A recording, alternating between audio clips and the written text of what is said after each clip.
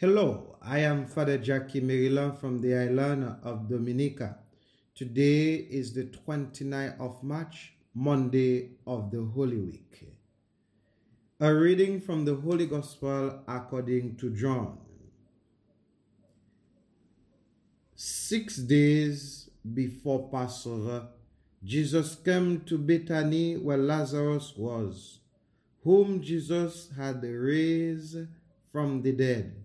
They gave a dinner for him there, and Martha served, while Lazarus was one of those reclining at table with him.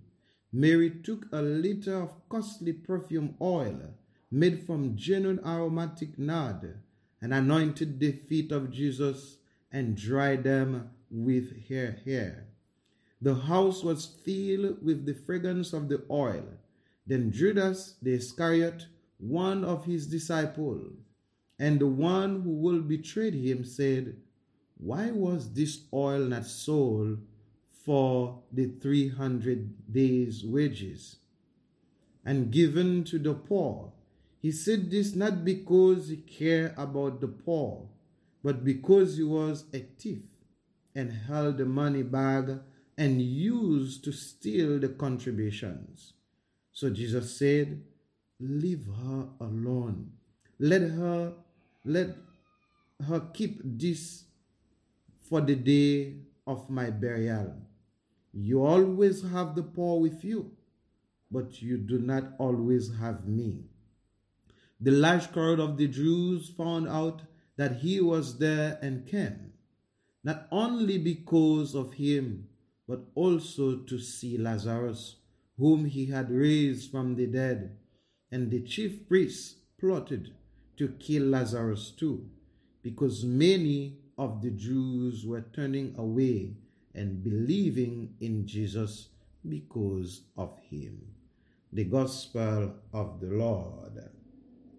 Leave her alone. Let her keep this for the day of my burial.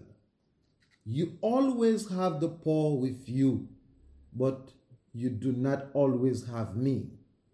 I have always found this line to be quite hard to understand. After all, in his ministry, doesn't Jesus recognize that poverty is an evil?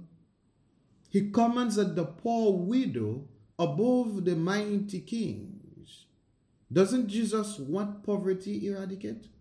Perhaps Jesus was a realist. He recognized that human sin will always be present in this world. And as long as this is the case, we will always divide people into the haves and the have-not, the powerful and the powerless, the rich and the poor. If the oil had been sold, it will not have eradicated poverty. The poor will always be here. This one simple kind of gesture instead will last in the memory of Christ's followers and in the memory of God. 2,000 years later, two things remain true. The poor are with us, and the story of Mary's gesture of love is inscribed in billion times over in pages and upon our hearts. It goes to suggest that we as Christians have a responsibility this Monday of Holy Week to pay attention to both realities. First, the cry of the poor. Pope Francis in his encyclical Laudato Si writes that the cry of the earth and the cry of the poor are one in the same.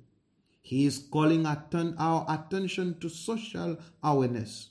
How we use resources not only affects the world we live in, such as creating trash, but what we consume in our lives impact the poor. The global warming impacts the poorest people who have no resources to migrate from areas that are affected. The poor who produce what we consume as a society are often given less than a living wage. and the natural resources are plundered for a throwaway culture. Holy Week is an invitation to us to recognize that our actions can be both a positive or negative effects on the poor. We might not think ourselves so powerful, but we are. The words of the prophet Isaiah today reads, I, the Lord, have called you for the victory of justice. I have grasped you by the hand. I formed you and set you as a covenant of the people, a light for the nations, to open the eyes of the blind, to bring out prisoners from confinement, and from the dungeon those who live in darkness. Perhaps what we are reminded is that we are called to service. Yes, the poor may always be with us, but Jesus never says we have to content with the reality. Today we are called to be that light. This Holy Week is an opportunity to reflect on what we consume and to ask ourselves how it consumes us. What do we possess? And what possesses us? Maybe it's time to make a change, any change, that will permit us to be consumed and possessed not by things that impoverish us, but rather to be possessed and consumed by the divine love of God that enriches our lives, that bring us back to these actions of love, of merit toward Jesus that remains in Christians' memory and consciousness. Mary reveals and understands. She is not just following Jesus. She is inheriting his message. How interesting that she is anointed Jesus' feet before he ever washes the feet of his disciple. She understood that he wasn't just calling people to do good things, but to true conversions of denying oneself and putting God and others first. In the same way, this Holy Week really isn't enough to say we will stop doing things that harm the poor and then on Easter Monday forget the promise. Holy Week invites us to anoint Jesus' feet as well as because we get it. Because we get this message is calling us to a lifetime of love, a lifetime of service, a lifetime of compassion. His gospel calling us deeper. We join her actions in so doing too, are remembered as those who committed ourselves to the gospel.